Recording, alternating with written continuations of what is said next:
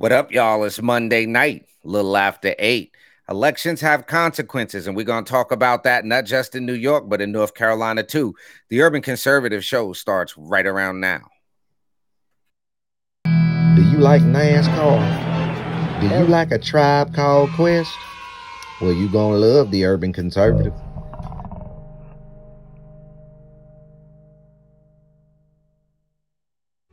Do you like manwich and nachos? Well, then you love the Urban Conservative. Do you like guns? Do you like butter? Well, you're gonna love the Urban Conservative. Yo, what's good, son? You like pit bulls, say? You like solving Sudoku puzzles? Then you gonna love the Urban Conservative.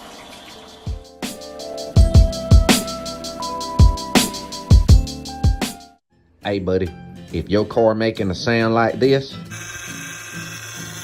you might want to get you some power steering fluid and check out the Urban Conservative podcast.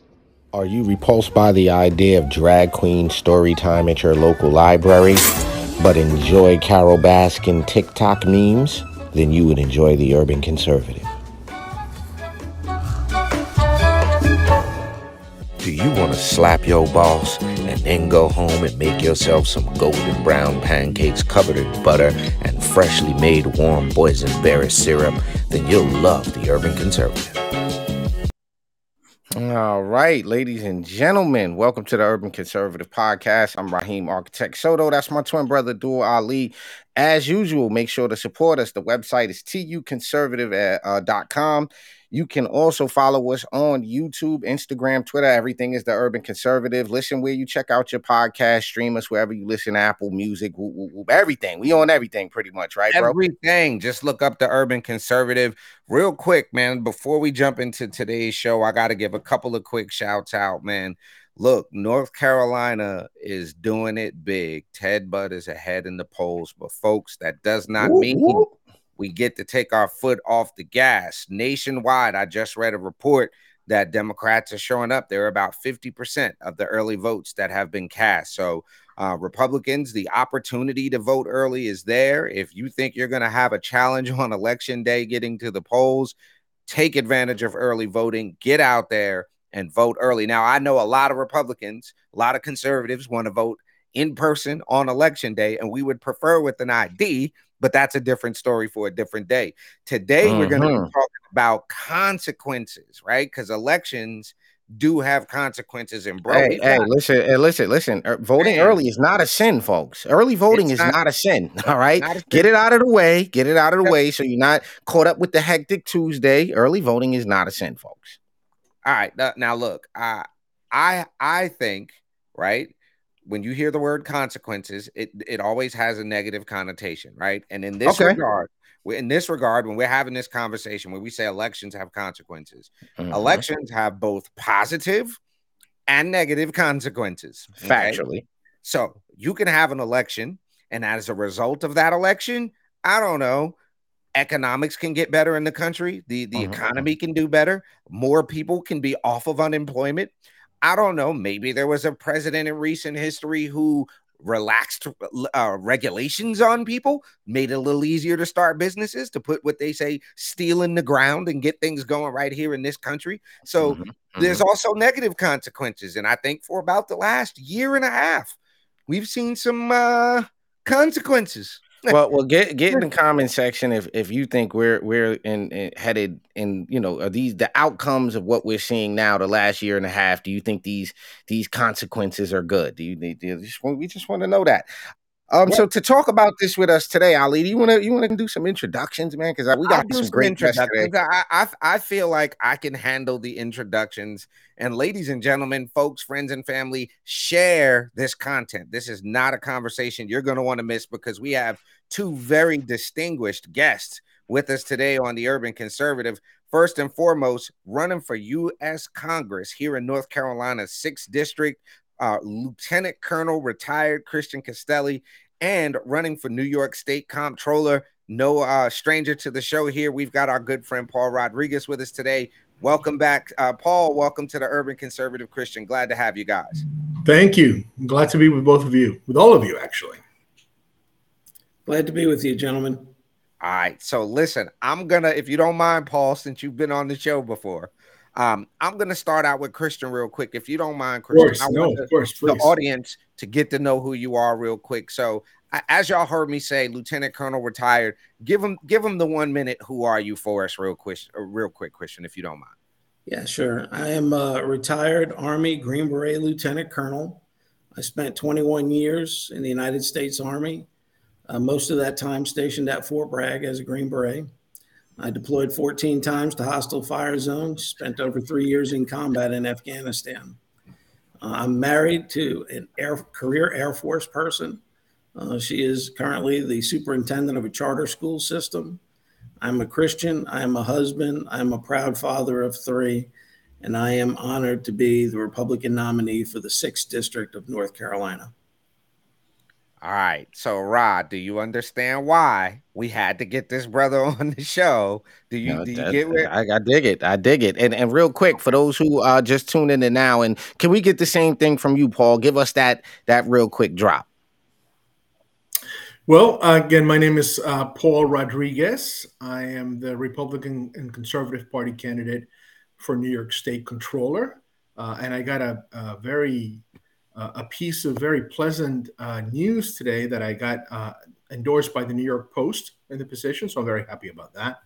I'm a former banker, and former analyst. Spent nearly 30 years in Wall Street in the financial sector, doing various different things. First as an equity analyst, then a credit analyst, then a corporate banker, and also worked as a financial advisor in a few instances throughout that time as well. So I have a very broad financial background.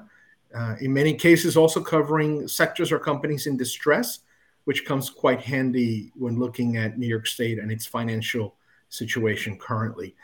In the last couple of years, I've been working for the Archdiocese of New York in their development office.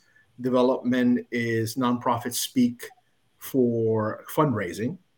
So I've been working there trying to support the pastoral and charitable works of the Catholic Church.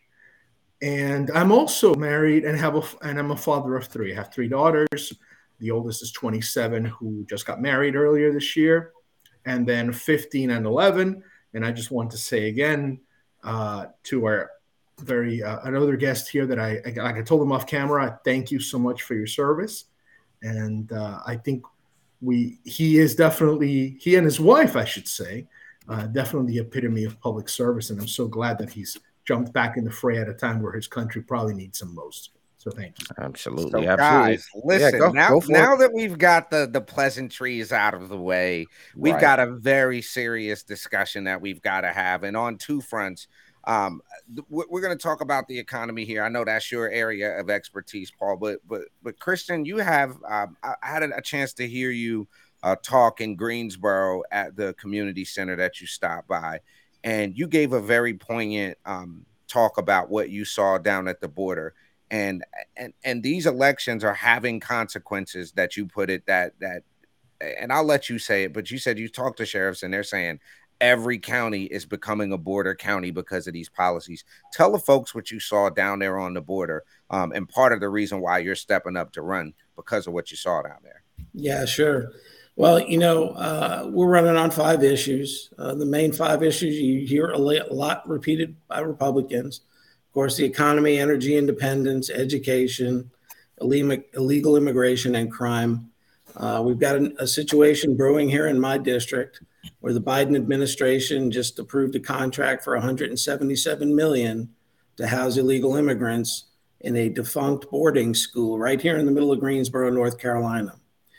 And so my team's been looking into this for a while, but as part of my investigation, I wanted to see the problem at its source. And I took a trip down to our southern border to Cochise County, Arizona this past week and spent some time with the border sheriffs, border patrol, state and local law enforcement, spoke to ranchers and people in the community here to hear what the problem was firsthand. And I'll tell you, Democrats would have you believe that illegal immigration is a victimless crime. I will tell you, the list of victims is endless and the list of crimes is as long as your left arm.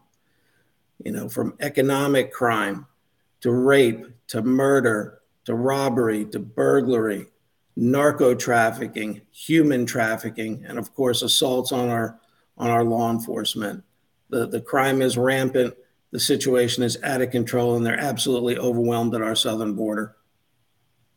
So it sounds like to me, and we talked about this off air real quick. You've got an Mhm. opponent that's essentially voted 100% of the time for the Biden Pelosi agenda.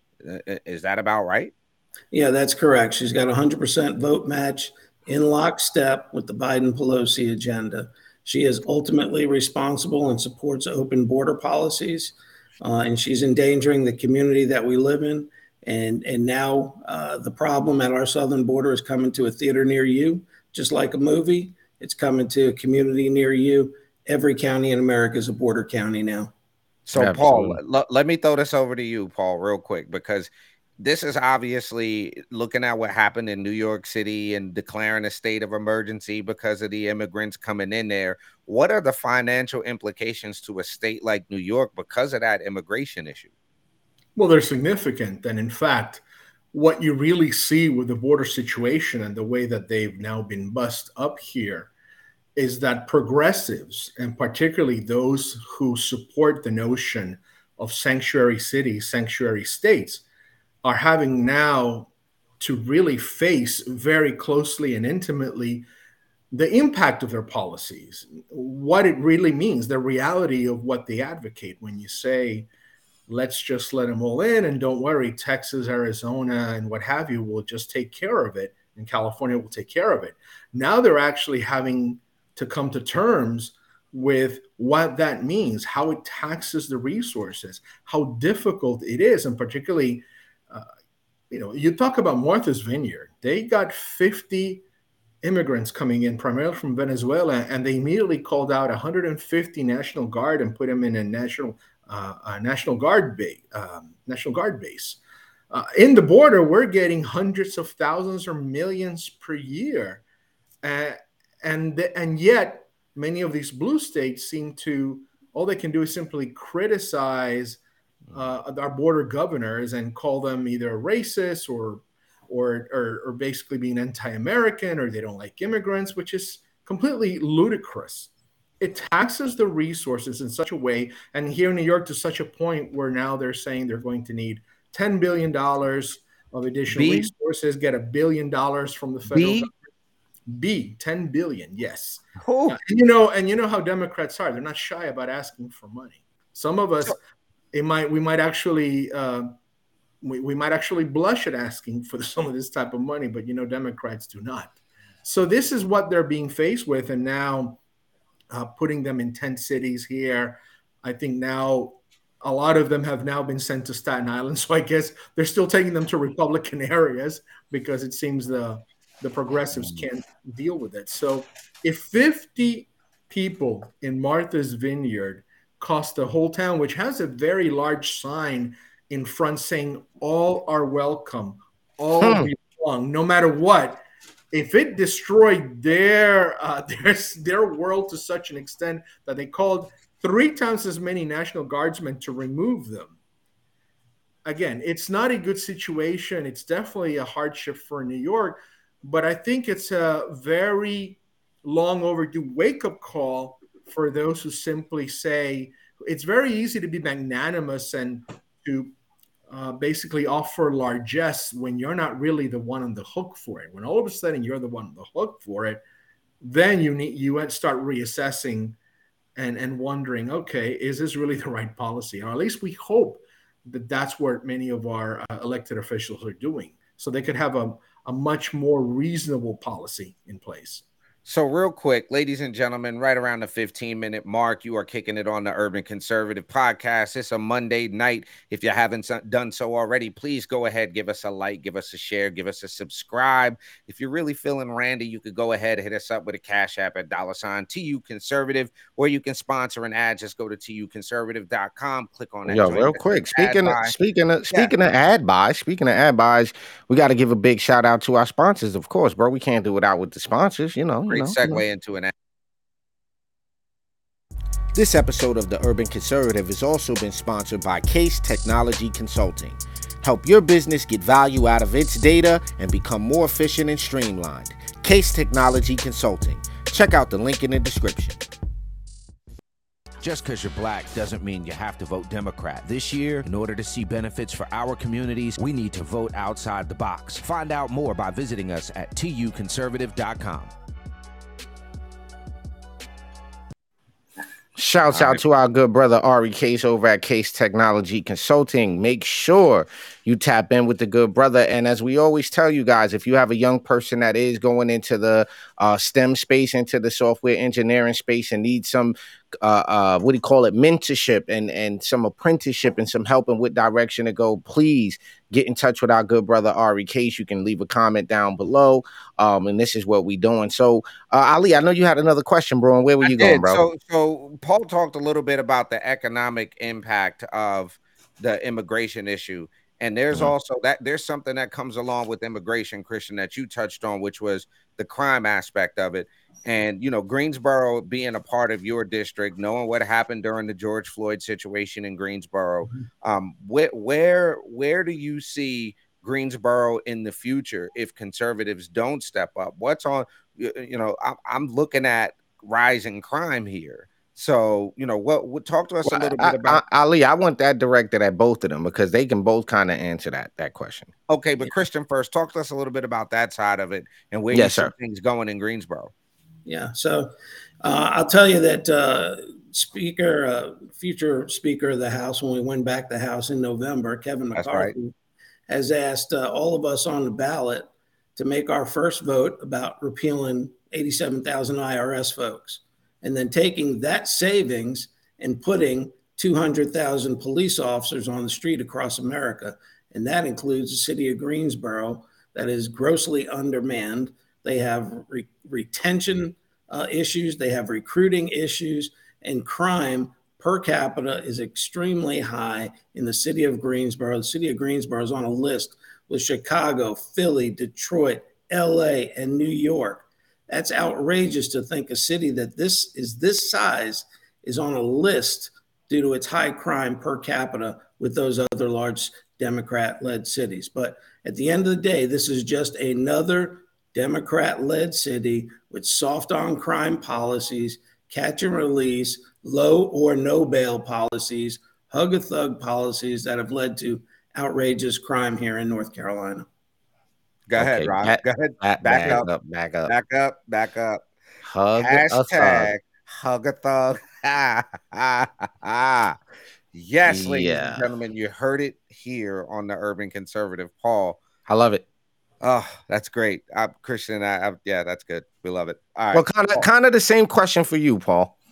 Well, I would mention, we were talking about earlier how these illegal immigration policies are not really victimless crimes. And one of the groups of people who are becoming the biggest victims right now, believe it or not, are our homeless population, those on mental illness, those are who are drug addicted, because some of the resources that we would be using to house them, to take care of them, are now actually being diverted to take care of the people that are coming here. And mind you, we're putting them in hotels at $300, $400 a night here in the city. Now, just to give you some context and for comparisons purposes, if you go on unemployment here in New York City, the maximum that you can get per week pre-tax is somewhere in the neighborhood of about $525, because I was told it went up to that this much. So about $500 or so dollars is the maximum you can get on unemployment if you're a person who contributed into the system throughout the years, are down on your luck, and now have to access public assistance. That's what you're going to get from unemployment insurance. And yet we are spending $300 to $400 a night to house these people that are here, and they keep coming here. And mind you, as a New Yorker, it's not good for us fiscally, but at the same time, I can understand the motivation and where our border state governors are coming from, because they say, listen, This is what you welcome into this country constantly. You say, let them in. You denigrate us for wanting to control it, for wanting to put some limits and some curbs in it, and for wanting to really do things the appropriate legal way, not just simply use a blanket label where now everybody, have you noticed, everybody is now labeled a refugee. Right. I'm Wow. myself this that words don't seem to mean anything anymore. That's another one of those words that has been corrupted and denigrated. Everyone is now a refugee. If everyone is refugee, then no one is a refugee. I can understand from Venezuela, and then definitely war-torn countries, absolutely. Right. Not everybody who crosses the border here from Mexico or Central America or Russia or what have you, or whatever country, quite frankly, unless you're telling me it's Ukraine right now, you cannot just label everyone a refugee. This is now part of the indoctrination that's coming from the other side, that it's not simply, before it used to be how can you be against illegal aliens? How can you be illegal immigrants? How can you be against the undocumented? The undocumented doesn't seem to pull the heartstrings enough. Now they're all refugees. What did they say? What was that saying we saw? Rob was like, human beings can't be illegal, like, or something like that. Is there some Right. weird ubiquitous phrase that they come up with? So let me ask this question here, and this is going to be And for mind you, I kind of, love immigrants. Don't get me wrong. My no, we wife love is Right. them, immigrant Right. from Mexico. but honestly, Well, Ali, hold on. Before you even say that, and I want yeah, to put this on the record too, but for those that watch us that know, especially our black friends, listen, America takes more black immigrants, legal immigrants, than any other country in the world. So we that is a can't fact. make this a race issue. Let's not Mhm. let's not fall for the rhetoric here that somehow America hates immigrants, because Nigeria, Lagos, all of these countries, they're sending their kids here to go to school. These kids are coming here and they're doing well and they're making a life for themselves. But I just wanted to table that. Go ahead, Ali, with your question, All sir. right. So we talk a little bit about the border, we talk about the economy, we talk about crime, but one thing that I think it's hitting everybody's pocket, and maybe you have to rob people to get gas money these days, and so maybe it's impacting crime. But Christian talked about energy independence here. um Knowing what's at stake for our country, Christian, can we continue? I just, and both of you can chime in us, but can we continue to use our strategic oil reserves the way the Biden administration is using this? Christian, is that like doable? Is that Yeah, that's not? absolutely. Absolutely not. That's not sustainable. It's hard to imagine just 2 years ago we were energy independent and a net exporter, and now we're having to beg our adversaries on our hands and knees to fill our strategic petroleum reserve. Energy security and energy independence is national security. And so, as long as we can get back to this, hey, we all want a clean environment. We're just not there yet. And we can't go cold turkey with the Green New Deal like Democrats would propose. Maybe they should have suggested we go to hybrid vehicles before we go to all electric, a combination and easing in to our energy independence in the future. Well, That's and kind of like, yeah. Go ahead, Paul. no, and what I would mention, as I read, I think recently, a couple of days ago, that for all intents and purposes, the strategic oil reserve is nearly empty at this point, from what Mhm. I've heard. So keep in mind, if we end up having to face some type of geopolitical crisis where we need to rely on that, we're sort of SOL. I won't spell it out. We're in a difficult problem. And then here in New York, in particular, not only are we do we want to follow the bad old steps of California by phasing out all fossil fuels, or I like to say more accurately, often hydrocarbons, because people assume that the only thing we use oil and gas for is simply for gasoline or for fuel. No, we also use them to make petrochemicals, which is what we use to make any type of plastic practically, or synthetic fiber. So if you like to go jogging and you like that shirt that doesn't retain the fluid and it doesn't get heavy on you, that's some petrochemical fibers. If we like our laptops and we like our iPhones, unless you want to make them out of wood and steel or some other Hmm. materials, we need plastics and we need alloys and we need different things that you need petrochemicals to use. So that's one thing. And then aside from that, this whole idea where you're going to switch automatically overnight from coal and oil and gas automatically to electric, they tend to forget that 75-80% of the electricity that's generated in the United States is still fueled by some type of fossil fuel, whether it's coal, whether it's natural gas. We ideally want it to be more natural gas, right? But we don't currently have the capacity or the technology to, as Christian said, just turn it off and switch it overnight. And we certainly don't seem to have any type of appetite for nuclear, or at least certainly not in New York. So then when you switch from one to the other, all you're simply doing is increasing the demand for electricity, which there probably won't be enough to meet the demand. So therefore, the price is going to increase. Everyone gets poorer. And at the end of the day, you're not going to be even reducing, probably substantially, if at all, the consumption of fossil fuels, because you're still needed to produce all that electricity. So people don't think about the trade-offs. I always talk about, whenever we're discussing energy, you have to remember the trade-offs. And few people seem to recognize that. I give the example of, listen, you want to switch from a gas guzzler to an electric? Wonderful, great, do it, or to a hybrid. But keep in mind, you're substituting one extractive industry, which is oil and gas drilling, for another, which is cobalt and all other types of metal and alloys and mineral mining.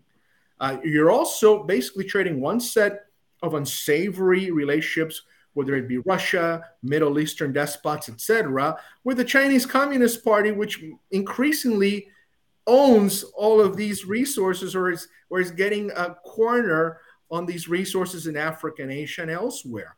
So those are the trade-offs. And again, as I just mentioned, we still need to generate the electricity, which, oh, by the way, you need fossil fuels to power the power plants, because you're not going to do it with just a whole bunch of wind turbines and solar panels. Solar, yeah. No, not gonna happen. So let me he said, Paul said something interesting, and I want to kind of go back, to this a little bit more on the federal level. When we look at the Keystone pipeline being shut down and certain things happening, you get in Congress, which we think is very likely to happen, right? Christian, how quickly can we get back to energy independence? What do we got to do? Is it just a matter of opening back up our fracking? What do we do to make that happen? I think we need to take a comprehensive look, commission a study, look at what was shut down. With one fall swoop of the pen, President Biden shut down a lot of stuff. He signed all kinds of executive orders. He stopped the drilling. He has burdened the oil and gas industry to the point where some things are cost prohibitive. We need to take a comprehensive look at all that stuff. And it's important to note, people think that the Keystone pipeline is shut down. The Keystone pipeline is open from Canada all the way to Texas. It's the branches that go left and right, east and west in the middle of the country that we're talking about. And so that's a unique distinction that I think people are under the misimpression that it's completely shut down, but it's not. And so we've got to keep mindful of that. It's just the east and west branches off of the main line. Gotcha. So Ali, real quick, hold on, quick question, because I'm curious about the implications this has, because New York, and if I'm wrong, Paul, correct me if I'm wrong, but here in New York, we have energy under our feet. We have access to energy right under our feet here in New York. And what is it about the structure here in New York that won't allow for this? Is it just this one party rule dynamic that we have here that's prohibiting this from your point of view? Like, what's the holdup if we have this abundance of energy under our feet right here in New York? Well, we have a lot of natural gas in New York, but fracking is a dirty word for many here in New York. And we've done everything possible to restrain it and ban it here. We also don't like nuclear. I think the last nuclear power plant that we had, Indian Point, was closed down. So they're under this mistaken notion that if you just build thousands of acres of solar panels, and then put a whole bunch of wind turbines all throughout the state, that's somehow going to replace everything. Well, first of all, they're not in place already, so it would even take time. And even if it does, even if you're able to put everything, again, you cannot legislate technological innovation. You should have an all of the above approach to energy, where you do complement fossil fuels with other sustainable forms. But we're not at a point where we can just replace one with the other. I was having a discussion with someone recently telling them that wind and solar aren't necessarily as reliable year round as, basically, starting a generator, for example. And I told them, for example, a wind turbine. Wind turbines work great in Texas and all that stuff. Try putting one in Chicago in the middle of winter. You can. If you have no wind, it's not good. But if you have too much wind, the turbines will fall apart. Not to mention with the temperatures, they can freeze, as we saw down in Texas. That was one of the big issues. A lot of the wind turbines froze. And then, of course, if you have thousands and thousands of acres of solar panels, again, you have a blizzard, they get all covered up. How useful are they to you? Unless until you clear them out. I mean, those are just some sort of simple examples, and as to why you really should have an all of the above approach. And again, at the end of the day, it's also there's environmental trade-offs to using wind and solar. Wind, you have to dig, you put these sort of behemoth structures that are wind turbines, and they have to run for miles and miles. And many people, particularly a lot of those people who claim to be so progressive and supportive, it's the whole "not in my backyard" thing. I said, I don't want to see a bunch of they disregard behind me. Not to mention the fact that they kill a lot of the wildlife, the birds. Yep. So they're not necessarily the most environmentally friendly in and of themselves. Again, they're not all terrible, but they're not perfect. There is no panacea. There's always trade-offs. And solar panels, let's not forget, they may be sustainable when you put them, depending on how you define sustainable. But to mine the materials that are needed to make them, some of them which are somewhat toxic, is not so easy. Again, you end up switching allegiances from your dependency on the Middle East and Russia to your dependency on China, because many of those materials are sourced from China. The solar panels are bought from China. And you know what, Paul? One other thing. Here, we haven't had very good projects here. Like, for example, remember Solyndra, the big solar project here that went bankrupt, just pumped, I think, $500 million. Wow. I'm about to say, I hope there was no public money in that. People, they don't understand that. So real quick, one of the things you touched on, and he brings this up, and this is something, Christian, as a future congressman, China is really, I went to this national security event Polaris had put on with Ted Budd and Lindsey Graham and what's his name, Ratcliffe, the former national director, John Ratcliffe. And one of the things they were saying is that China is, everybody's screaming Russia, Russia, Russia, but we need to be looking at China because of intellectual property theft, the fentanyl coming across the border, all of these things. How come Democrats aren't, and how come your opponent isn't taking a firmer stand? What could be gained by empowering China? And what do you do about it as a congressman going in? What can we do until we get a hold of the White House to keep China at bay? Yeah, so I'm going to go back a little bit here and talk about gas prices one more time. You guys all heard about the commitment to America that Leader McCarthy rolled out a couple of weeks ago. It rolled out a week late due to the Queen's death, and they wanted to get more central focus on it, didn't want to disrespect her. Right. But with respect to energy, one of the 4 pillars in the commitment to America is an economy that's strong.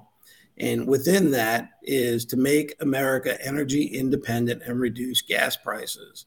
They want to maximize reliable, cleaner, American-made energy and cut the permitting process time in half to reduce our reliance on foreign countries, like you just alluded to, and prevent these rolling blackouts and reduce the cost of fuel and utilities across America.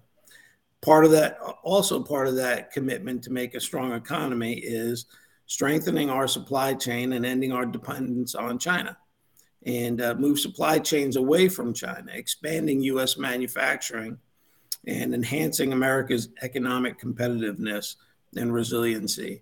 Right now, I think the world is on their knees due to the chip shortage.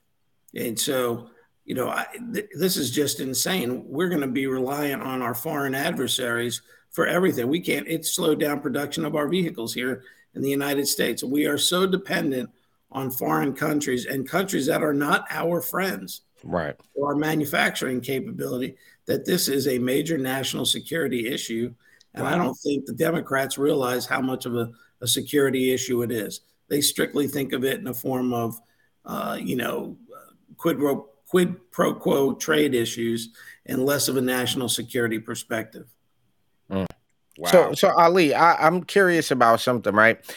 Because as he brought that back, and these things are all, to me, they seem tied in, right?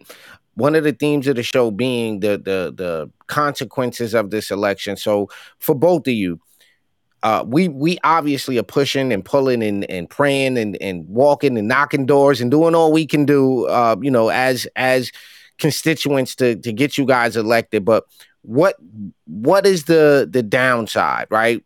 Something goes terribly wrong. They 2020 happens again. A lot of folks from the other side are voting, and things go catastrophically wrong. What would be the consequences of Democrats keeping control from your perspective? Let's just say we didn't have this momentum, and we'll start with Paul, and then we'll go to you, Christian. But what would be the fallout if this guy here in New York stays our comptroller? What would be the fallout if the lady up there, the lady down there where you're at, stays in that position? Our consequence in New York is actually very clear, and it's a word from the Bible: exodus. Because already we've had hundreds of thousands of New Yorkers leaving the state. And it comes down to what I've been telling people a lot, and I've been framing it in this way. The American dream is in jeopardy in New York. That idea, when I mention the American dream, basically what I'm saying is having the freedom and ability to be able to end life at a better place than where you started. So to improve your conditions and if you're a parent like I am, to make your children's life better than what you had. That, for more and more New Yorkers, is becoming an elusive dream because of the high taxes, the high inflation, which is only getting worse, basically these onerous regulations that makes New York a very hostile place for any type of business or investment, whether it's large or small. And of course, the thing that's been front and center for most of us, and not only New York City and other urban areas like Rochester, Buffalo, but even rural areas, has been the decline in public safety. It's very simple. One of the pillars for economic development and economic growth and prosperity is public safety, because you don't want to work, live, or invest in a place where you're unsafe. And as a parent, all you're worried about is how to make ends meet, how to educate your children, how to make sure your children get to school and back safe. Those are the primary things. Everything else seems superfluous. So the biggest consequence of, let's say, not getting Lee Zeldin elected, or many of us elected, would be exodus. It would be more people leaving the state, more people realizing, very sadly, that achieving that American dream in New York is either too difficult or perhaps even impossible, and coming to the realization that they have to go elsewhere to achieve that and to get a better quality of life. So we're at a turning point where we're saying, if we don't actually have some changes come November 8th, we're really going to keep heading down a worse path than where we are already. And really what happens between now and November 8th will make the difference whether we get back to a path of integrity, of prosperity, or whether people continue to leave. And like I even told Mr. Napoli, my opponent in the debate, I asked him, he goes, New York is not going to go out of business, never going to go out of business. I asked him, why? Are you saying that states can't go bankrupt, or that cities can't go bankrupt? Of course. but his homeboys got the printing press. These people, and they assume that things are just going to work out. Kick the can down the road. Things are just going to work out. Well, I think we're running out of time for doing that anymore. We really cannot afford that anymore. Excellent. Same question for you. To you. Same question. What sure. Like? I think the consequences of Democrats remaining in control of Congress is we are not going to see any relief in inflation. They're going to continue with their reckless spending agenda. Taxes are going to continue to go up.